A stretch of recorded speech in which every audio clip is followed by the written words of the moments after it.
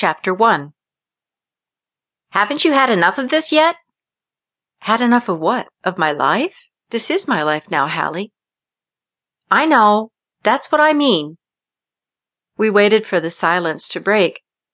Sometimes, without us trying, music would work its way in. It was a string between us, always tied. How the hell did you get a piano up here? My sister glared at the corner.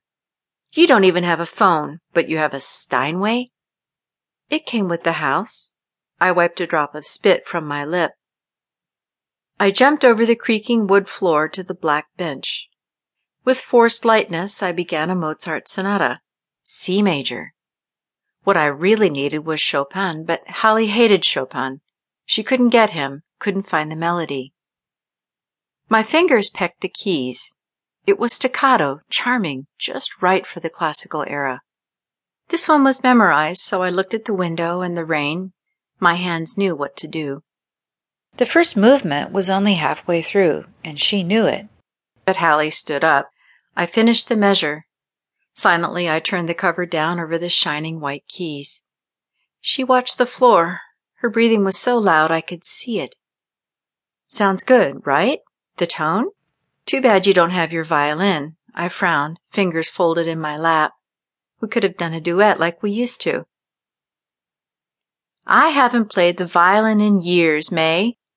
I wasn't good enough for an orchestra or anything. I told you about the auditions. It was going nowhere. She leaned against the bookcase. And I'm not a composer like you. Never have been. But, Hallie, you're so good at it. You play with so much emotion. Everyone always said so. The tea water whistled. I moved toward the kitchen. You haven't really given up, have you?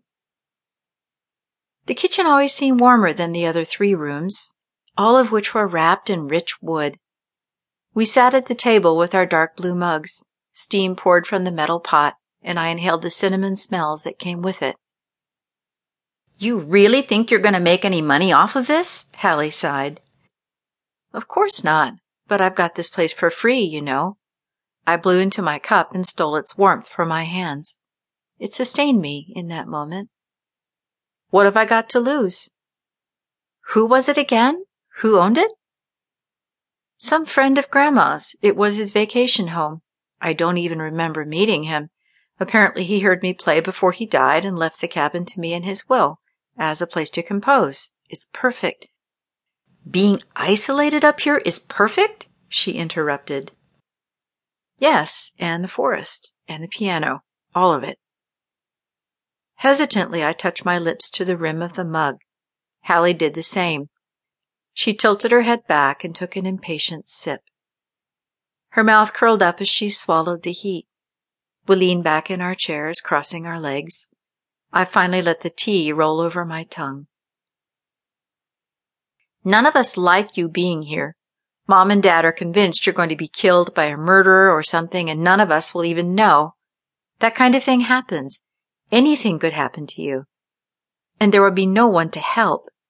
We can't even call to check on you. We had to drive 2 hours straight on winding back roads. You don't have to. Oh my God, May, yes we do. We would all go crazy if we didn't know what was happening up here. And what are you even going to get out of this, you know? Look, why don't you just come home down to civilization? Get a job as a teacher or something. There's a big demand for music teachers. You can even compose at home until you save up. I rested my cup on the table with a steady fist. I studied her face. Wide cheekbones and a strong chin. Her brown eyes were just like mine, only hers were never free from sparkling eyeshadow. She was so much prettier than me. Just listen to this. Listen to what I've been coming up with. I rushed to the piano. Out it came, all the sorrows I had ever felt. May. It was red and it was restless, heavy and swirling and crushing everything around it. May. The world disappeared. A new one opened. May. Fine, I'll leave if you're just going to ignore me. I stepped into it. I was swaying, floating. I was movement. Who's even going to hear you play? Hallie slammed the door, and a minute later her car roared. My song came to its sad, long end. Then I started in on Chopin.